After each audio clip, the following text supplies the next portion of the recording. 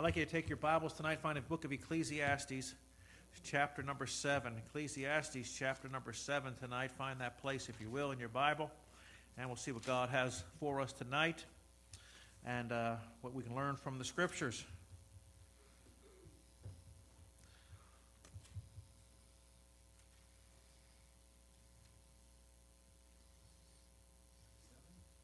Chapter 7. Ecclesiastes, chapter number 7. What are you doing back there? I was curious what you're doing back there. All right, Ecclesiastes. Found that place? Say amen. All right. A good name is better than precious ointment, and the day of death than the day of one's birth. It is better to go to the house of mourning than to go to the house of feasting, for that is the end of all men, and the living will lay it to heart. Sorrow is better than laughter, for by the sadness of the countenance the heart is made better. The heart of the wise is in the house of the mourning, and the heart of the fools in the house of mirth. It is better to hear the rebuke of the wise than to hear a man hear the song of fools. For as the crackling of thorns under a pot, so is the laughter of the fool. This also is vanity. Surely oppression maketh a wise man mad, and a gift destroyeth the heart. Better is the end of a thing than the beginning thereof, and the patient in spirit is better than the proud in spirit. Be not hasty in thy spirit to be angry, for anger resteth in the bosom of fools.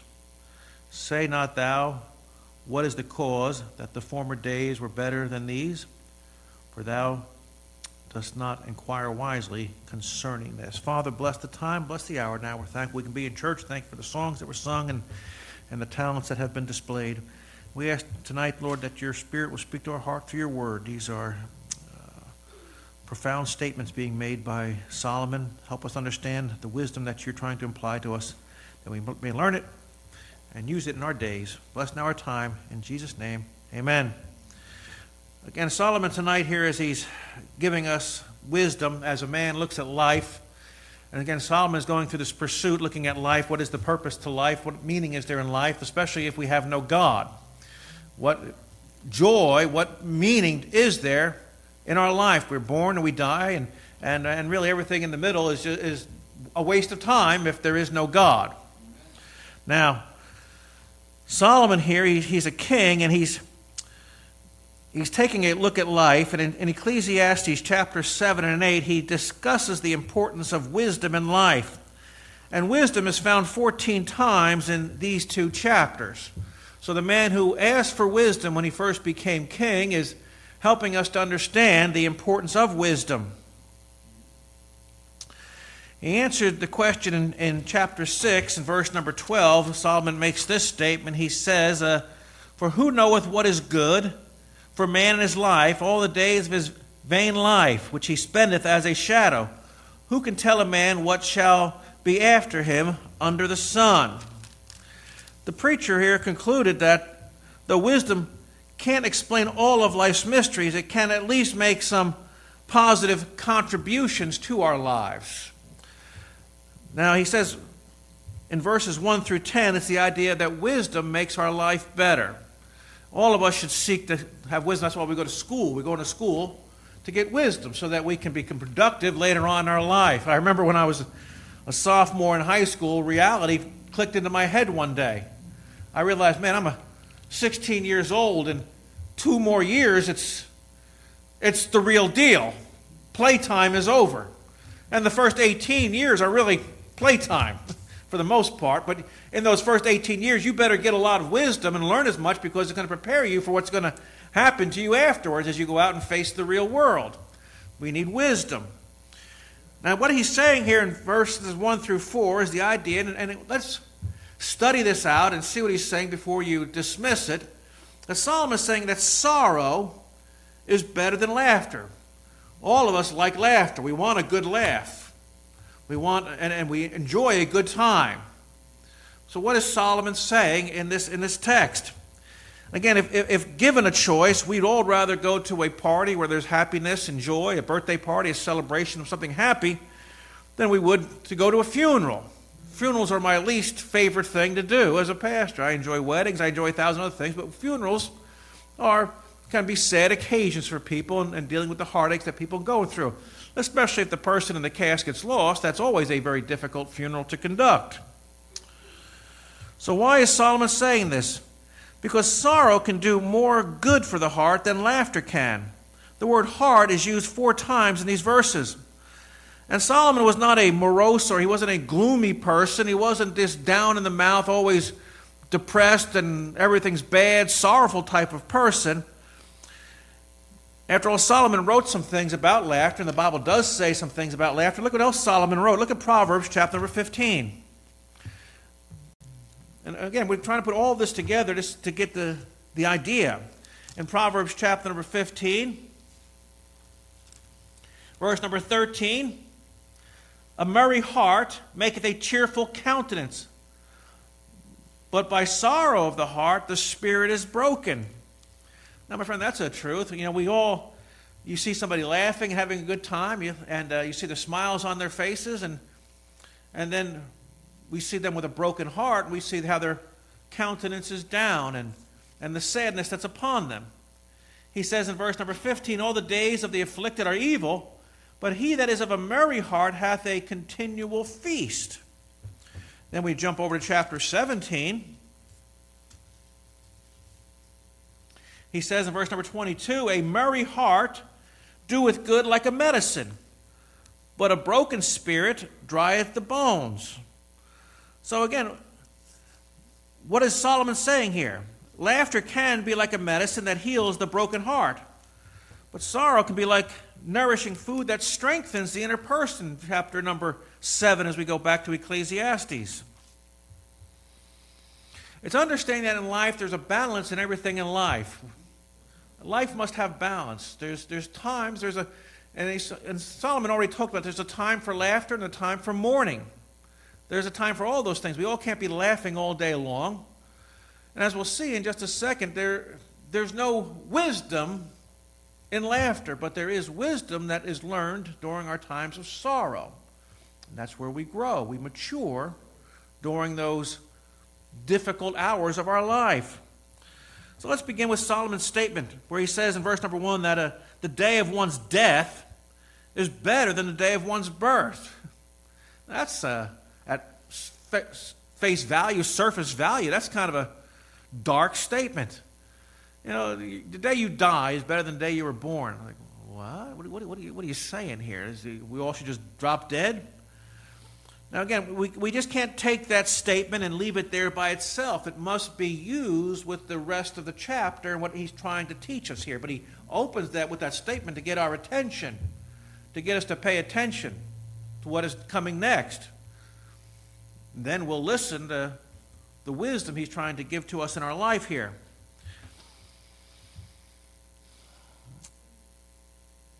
Solomon was not contrasting birth and death, nor was he suggesting that it's better to die than to be born, because you can't die unless you've been born. We all have to have that birth date that we look upon. He was contrasting 2 significant days in the human experience. The day a person receives his or her name, the day that name shows up in the obituary column. The life lived between those 2 events will determine whether the name you leave behind is a good name or a bad name.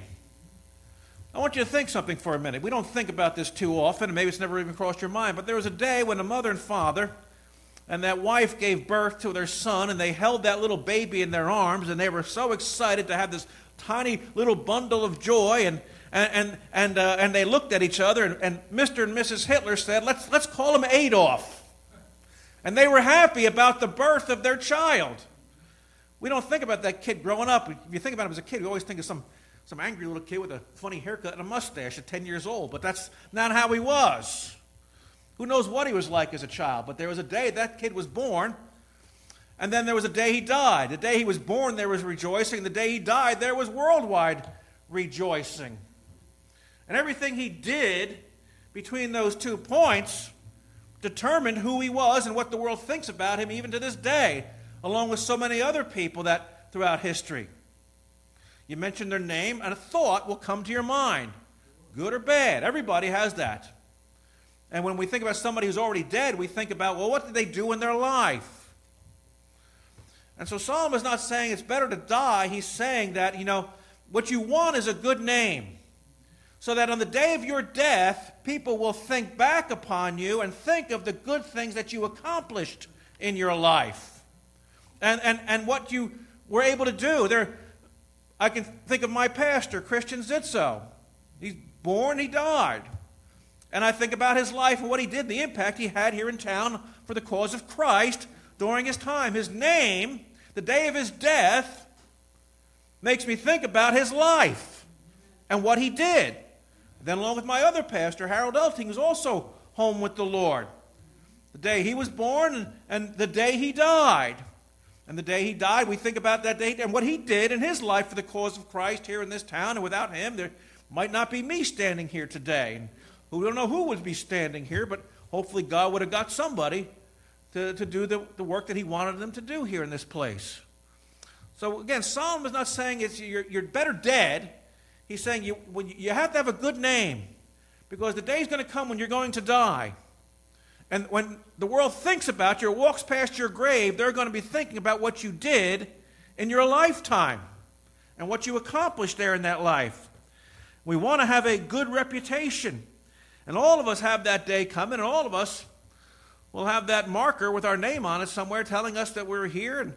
And by the way, all you really get in life is that stone that says, and we don't even get the day. Sometimes it's just years, born in 46 and died in whatever. Just that's all.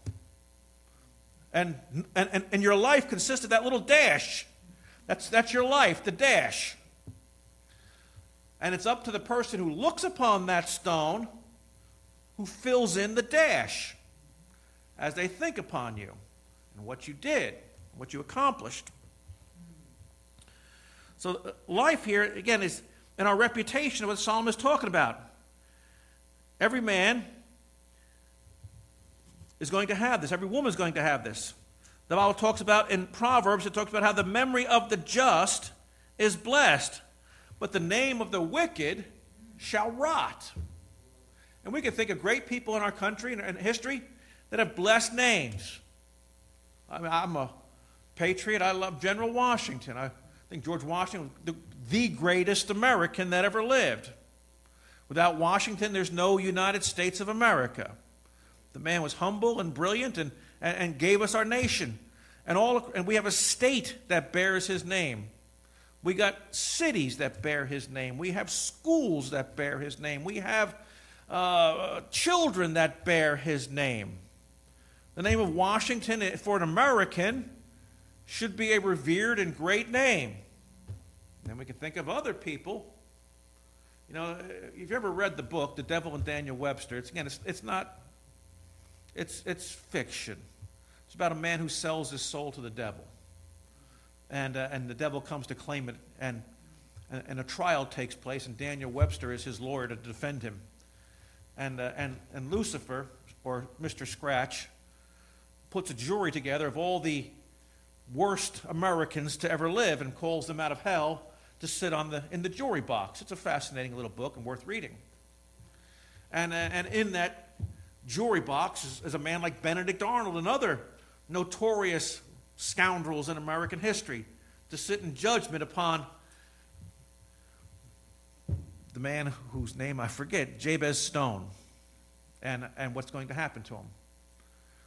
So you got a great men, and you got the name of men that their name is a rotten thing.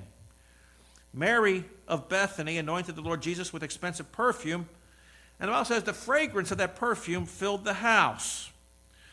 And Jesus told her that her name would be honored throughout the world. And today we still speak of Mary of Bethany in a wonderful sense, because the Lord promised her that because she did something wonderful.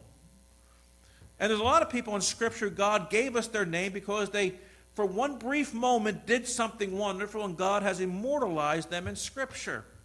And there's people in the Bible who did rotten things, and God has also given us their names. And we think of them, we go, boo, Judas Iscariot, what a scoundrel. Mary of Bethany, what a wonderful woman. God bless her. I can't wait to meet her when I get to heaven. And what a blessing it'll be. Names mean things. Names give us thoughts of individuals. Again, when Judas was born, he was given the name Judah, which means praise. And it belonged to the tribe of Israel. So it's a good name, but by the time Judas died, it had turned out to be from an honorable name to something shameful. And so nobody really ever names their son Judas. Nobody names their son Benedict. Nobody names their son Adolf. They're rotten names. Delilah, who names their kid Delilah or Jezebel? They're bad names. But you give names of other people and other great men and women in the Bible. How many? We got our Sarahs here, and we got Hannahs, and we got Ruths, and we got all these great names, and Johns, and James, and Matthews, and all these names from Scripture.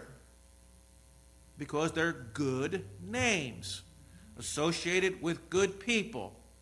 The day of their death is a day that we reflect upon the character of that person and what they did in their life. And the day is going to come for all of us, because it's just life, where we're all going to be there, and they're going to stand up and they're going to say something about us while we're in that box. And sometimes I've been to some funerals, and I really didn't know the person. I was just called there, and they say, listen, this is my father. He really wasn't a good person. He was bad, and maybe you can say he was a hard worker, but yeah, that's all you got. And so I'm left like, all right. And so I usually don't tell nobody. This is a trade secret. So when there's nothing good to say about anybody, I'll delve into history. So-and-so was born. They've seen a lot in their lifetime. They've seen 20 presidents, and they've seen a world war, and they saw men on the moon, and they saw a lot in their life. They're a dirty, rotten, no good bum. But so I try to, and so we go from that angle to try and say something we can about the person. Don't tell them. That's a secret. That's a pastor's secret there. But when I got nothing else to say, I'll delve into that stuff there to try to fluff it up a little bit and give the person sitting there who is grieving over their lost loved one, but they say, really not a whole lot to say. And then I get some people give me a list. Here's things to say about my mother. It's like, I got 30 pages here. We don't have time for that. But we'll do our best to say as much nice things as we can about Mom and all that she was and all that she did. So again, the memory of the just are blessed, but the name of the wicked, the Bible says, shall rot. And Mary of Bethany, all these people we see in Scripture. Now in verses 2 through 4 here, Solomon advises the people to look death in the face and to learn from it. He didn't say that we should be preoccupied with death, because that could be abnormal. Some people are always preoccupied with it. I guess there's a stage in life, we see teenagers, they go through that goth period where they're all dressed in black, and they look like they look like Morticia Adams. They're just always, and like, here we go. We had when there's a lot of kids we have come through church like that. This is like, here they are. They're in that teenage period, and they're like, how you doing? And once they're a happy kid, yay! And then they come to church, and they got this makeup on. It looks like the Grim Reaper, and it's like, well, they're in this goth period right now, or emo. They're emos. I had to learn. Somebody said they're emo. They're what? This was years ago. They're emo. What's an emo? Is it like a fish or something? What do you mean an emo? It means they're emotional. What? I said, I don't see no emotion. All I see is, hey, good to see you. Good to see you too, Pastor. God. Emos. You may have been an emo here. I forget what Sarah was. She was something. I forget what she was when she was a kid, but she was pulling something off there when she was younger as well. And so, you're laughing, Abby. Were you? You were never emo. No. Krista was emo. She's still emo now.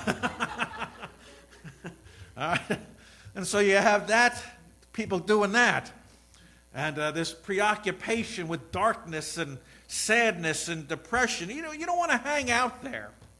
It's not where you want to be. It's not a good place to listen to music that constantly brings you down and depresses you, and watching TV shows and that constantly just sour you and make you... No. Solomon is not teaching us that here in these verses. That's not what Solomon is trying to get us to be preoccupied with. But he is letting us know the reality of death and the seriousness that there is coming a day that will come, and men are going to reflect upon our name. And the psalmist says this, teach us to what? Number our days that we may apply our hearts to wisdom. I only got so many of these, and so let me use them wisely. Years ago at work, years ago, back in the 1980s, again, a plumber's best friend is a rag. We always ask the customer, you have any rags? And a good rag is a T-shirt or an old towel. Sometimes people, here's an old curtain. No, I can't use a curtain. A curtain is a rotten rag. It doesn't do any good. So you always like, if somebody throws you a couple T-shirts, you're like, yes, this is a good rag. This will wipe my hands. This will soak up things. An old towel. Sometimes people threw me a pair of old underwear. It's like, no, I don't want your old underwear. I'm sorry. And you're like, I've had that. It's like, this belonged to my husband. It's like, yeah, okay, thanks. And but you should have buried it with the old boy. I don't want it. It's just not. It doesn't make a good rag. All right. Just keeping it real here at Gospel Light. Sorry, Brianna. Now. But one time, we had a customer. She worked at a factory, and they sewed clothes, and the scraps they put in, and they threw out. She said, well, I'm going to take those, and she gave us these bags of old scrap rags, and she put them in the big, giant, black, hefty bags, and my boss would take them, he'd throw them in the garage, and we'd have like 20, 30 black garbage bags filled with rags in there. And so it was like a free-for-all, just wipe your hand one time, throw the rag away. And like, we got thousands. My brother goes, take it easy on the rags, because someday they're going to, we won't have them anymore. There's plenty of rags. Just woo, woo. Well, one day that lady stopped working at that place, and that pile came. We had no more black bags, and we had no more rags. And then we had to go back to scrounging off the customers. I'd like some rags, please. And as you ask for rags, and then people give you like a piece of paper towel. Here you go. It's like, thank you there, Miss Great Depression. I'll thank you for this piece of, this will last me all day. It's like, what in the world? But my boss was adamant about that. He goes, be careful. These rags are going to run out. And so use them wisely. So there I am, 23 years old, being careful with rags. Well, my friend, our life, we got to teach us to number our days. And I don't know how many days I have. The only thing I know is how many I have had, and there's no knowledge of how many I have in front of me. There's none. There was a man who used to live down the street here. I won't go into too much detail, but his name was Charlie. And Charlie, I've known him my entire life. And Charlie, I tried to help, as I became pastor, I tried to help Charlie a lot. And Charlie came to me for help a lot, but Charlie had issues in his life. And then Charlie passed away. And the other day I was thinking about him, like, how old was Charlie when he passed away? I don't think any of you know him. It's not any Charlie. Charlie passed away around 2001. And so I looked up, so Charlie died when he was 57. I'm thinking, 57, now I'm 60. And Charlie died at 57. And Charlie wasted his life. He really did. He just did a lot of things he shouldn't have done in his life.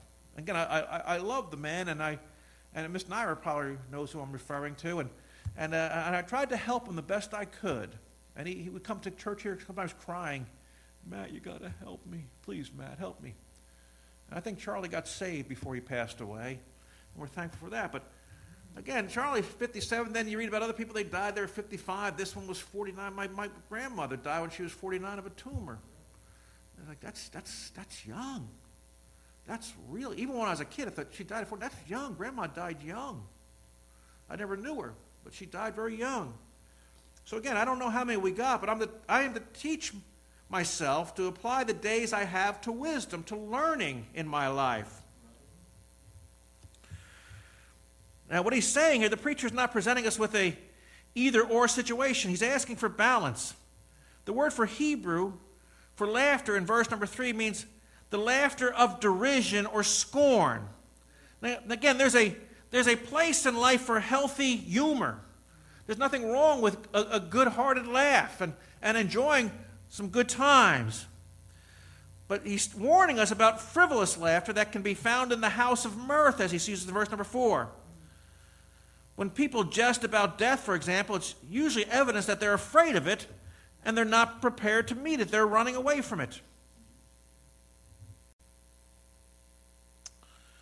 Now, what Solomon's trying to help us here, as I find my place again, I love the iPad when it just disappears to an entire section and I got to search for it again. This is why I'll always love paper more than I'll love this crazy computer. So forgive me while I scroll here. I do have some important notes that I wrote down that I want to be an encouragement to you.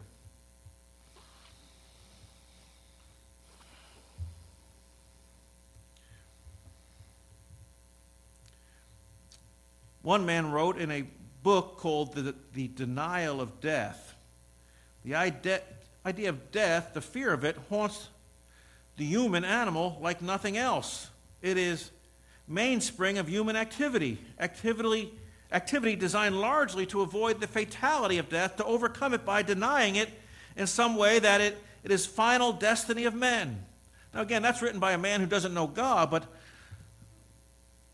in life we can joke about it, laugh about it, but are we prepared for it? Because again, a wise man will prepare for something he knows is inevitable, that it's coming for us. So how do I prepare for death? Well, the only way you can really prepare for it is by knowing Jesus Christ as your personal Savior. That's what you can do. And then there's wills and other things to be taken care of, but the inevitable is this is coming. I don't know when. I've had friends who passed away upon graduation of high school and a couple years after high school. 18-year-old, 19-year-old boys died tragically because of sinful living and frivolous and party lifestyles. Had a kid die in high school. A young boy hung himself off the Kearny Avenue Bridge. He was a punk rocker, always with the punk look and always with the punk rock music and all that death and miserable music. And they found him hanging off the bridge. The train came by and saw him. And you think of this poor kid, probably 17 years old, and took his life that night on that bridge. I knew him in school. I really didn't talk to him, didn't know him, but I was in class with him a couple times, and I could see him on one side of the room, and there he had the punk look and the whole thing. He's bringing his punk records in there. Him and his friends are all discussing the punk rocker, and I'm just another 15-year-old just trying to get through my life and figure things out, and didn't know him, didn't have anything against him. My friend was a punk rocker, and who also threw his life away. So again, death does happen. And Solomon is not telling us to be fixated upon it, to dwell upon it every day, and to give it our thoughts every single day, but it is something that is there. So again, in the idea of sorrow, verse number 3, sorrow is better than laughter, for by sadness the countenance of the heart is made better. The heart of the wise is in the house of mourning, but the heart of fools in the house of myrrh. And Solomon's letting us know that, again, life has balance, and our learning, our maturing, comes when we go through our sorrows. We don't like that. We wish it wasn't so, but we learn more in the valley. Things grow in the valley. We all want the mountaintop experiences, the joy. But my friend, nothing grows on top of the mountain. Everything grows in the valleys. And we walk through those valleys, those difficult times in life, and that's where we learn. That's where we get wisdom from. So that we can enjoy the laughter later on because of all the wisdom that we have learned and be an encouragement to somebody else. You know, William went through his valley dealing with his leukemia, and he's come out on top of it. Now, what is he doing? It was a very difficult time, very sad time, very hard time for him. But he kept his eyes on the Lord and always was faithful to God and kept reading his Bible during those dark hours when his health enabled him. There were days when he was so sick he couldn't do anything. But now he's come out on the other side and he's encouraging somebody else who's in the valley. The wisdom he learned in the valley, he's applying to help somebody else who's in the valley. So again, Solomon's saying, just be miserable all the day long and be sad. It's better than laughing. No. He says you learn a lot more during those darker hours than you do in the times where you're just having a good old belly laugh or being foolish and just wasting your life away. So again, he's not against laughter. It's foolish laughter. It's laughter of no value. It's just nonsense. And the Bible talks about foolish jesting. Again, God is not condemning laughter. God created laughter. God designed us with the ability to laugh and have a good time. But then there is times where people are just foolish and silly, and they're just nothing at all in them. Verses 5 through 6, it's better to hear the rebuke of the wise than a man to hear the song of fools. For as the crackling of thorns under a pot, so is the laughter of fool. This also is vanity. Solomon here, King Solomon, compared the praise of fools to that of burning thorns in a campfire. Now, my friend, you take a thorn bush, you cut up those branches, you throw them in the fire. I don't know if you ever experienced this, but when a thorn burns, it pops like a piece of popcorn, but it doesn't produce anything. It's just a crackling sound. And Solomon's saying that cracking thorn really, it doesn't do anything. Doesn't produce really any heat. It doesn't have any significance. It's just a noise in there. You can hear a lot of noise, but there's nothing really good coming from it. Again, Solomon is using words here to help us. He uses, in Hebrew, the word song is the word shur, pot is sir, and thorns is serum. These are interesting words, but again, he's playing on these words to get our attention to, is this helpful to me? Is this going to be useful to me? If we allow a wise person to rebuke our lives, and somebody comes along who has wisdom, listen, in my life, I've had wise people rebuke me. That's wrong, and you need to knock it off. I didn't like it. It rubbed against my sinful nature. But I knew this was coming from a smart person. And if I'm going to be smart, I should listen to them. Or should I take the advice of some idiot, like Solomon is referring to here in these verses? Somebody comes along, a foolish person, and who sings my praises. You're so wonderful, you're so great, you're this, you're that, but you're a foolish person. You're dumber than I am. Why should I even listen to you? But we like to hear the song of fools as they praise us because it makes us feel better. The rebuke of a wise person bothers us. How dare they say that to me? They don't know what they're talking about. I don't know, you ever watch those shows where the restaurant's falling apart and they call in the major chef to restore it? And you got this restaurant that nobody goes to except the cockroaches, even they're jumping ship.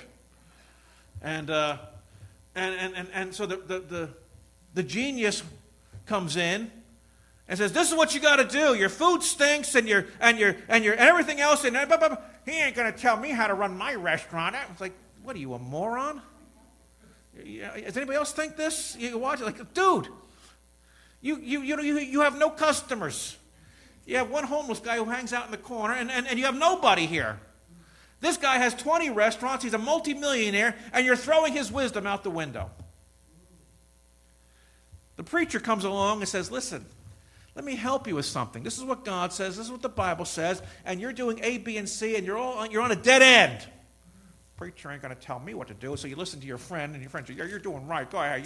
You'll keep going." Well, what does he know? It's as bad as Rehoboam listening to wisdom of his friends instead of listening to the wisdom of those old men, which cost him his kingdom. If he had just listened. But instead he listened to the song of fools instead of the rebuke of the wise people. So rebuke is always better than praise. You don't learn anything while being praised. All you do is you puff up like a peacock. Yeah, I done good. I'm great. But somebody comes along and says, you know what? Let me help you out with something. I appreciate your effort, but... Then you're like, for what? Well, here's what you need to do to fix that. Here's what you do to make it better. And sometimes people get mad when they get, you're going to tell me what to do. What's he know? What does he know? Look at their life and see what their life is compared to what your life is. And maybe you can learn something from them.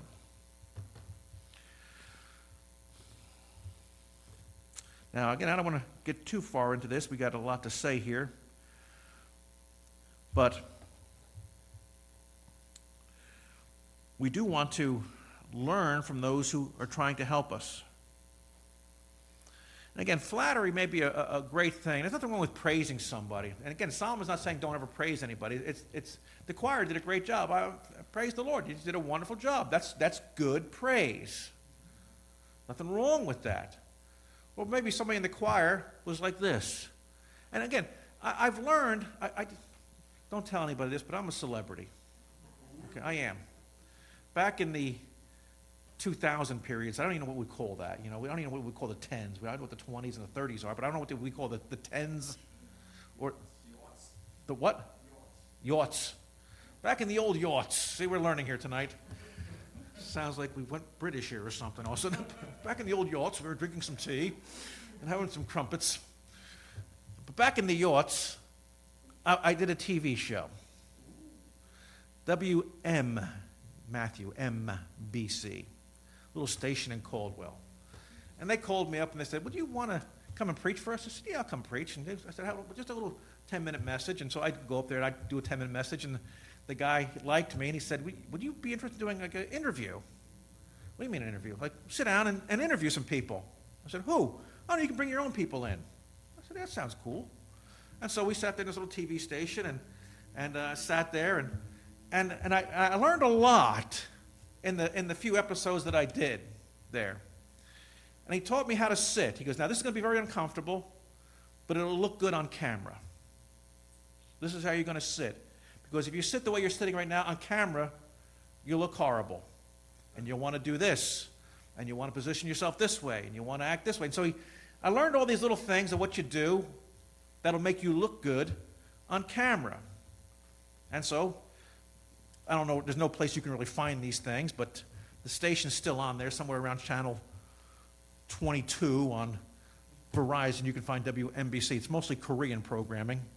And so they threw me in there with this little English program, and so there I am. Hi, I'm Matt Soikowski. Welcome to WMBC today. We're here with the program, and I got so-and-so here today. And I learned all these little tricks on how to sit in front of the camera. And he would tell me, now, after the show, he said, you did great, but now here's what you got to do. Again, this makes you look good on the camera. And again, how you position yourself, how you sit. You may feel like you're an idiot and feel like you look like Quasimodo, but when you see it on camera, you're like, oh, yeah. That does look better, as opposed to the way I was sitting, where I did end up looking like Quasimodo. For those of you who know who that is. So the bells. And so you want to.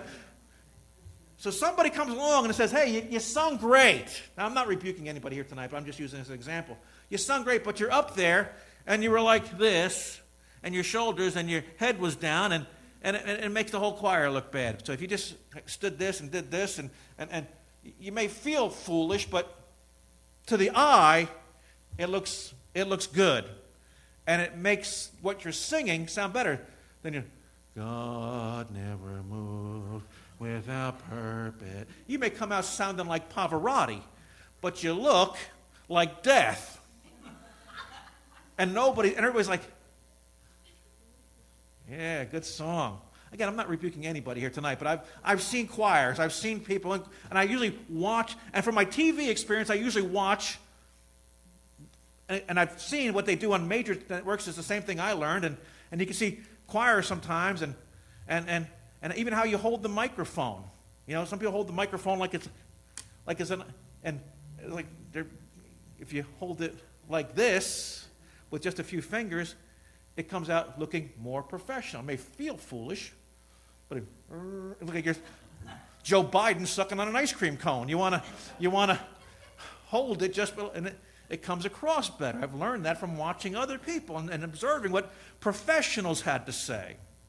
I've listened to the rebuke from the wise. That's wisdom right there. Let's use that. Again, I'm not rebuking anybody. I'm not condemning anybody. These are the thoughts that come into my head tonight. And even preachers. I learned as a preacher how you stand, what you do, and what you do with your hands. I learned this in speech class in college, what you do with your hands. When I was standing there, let's take our Bibles tonight, and we're going to... I can sound like Spurgeon up here, but again, I look like Festus from Gunsmoke. All right, we're going to take our Bibles here tonight, and let me loosen my tie up here. You look like some Borrachone, amen? You don't want to look like that. You want to have something that comes across looking better.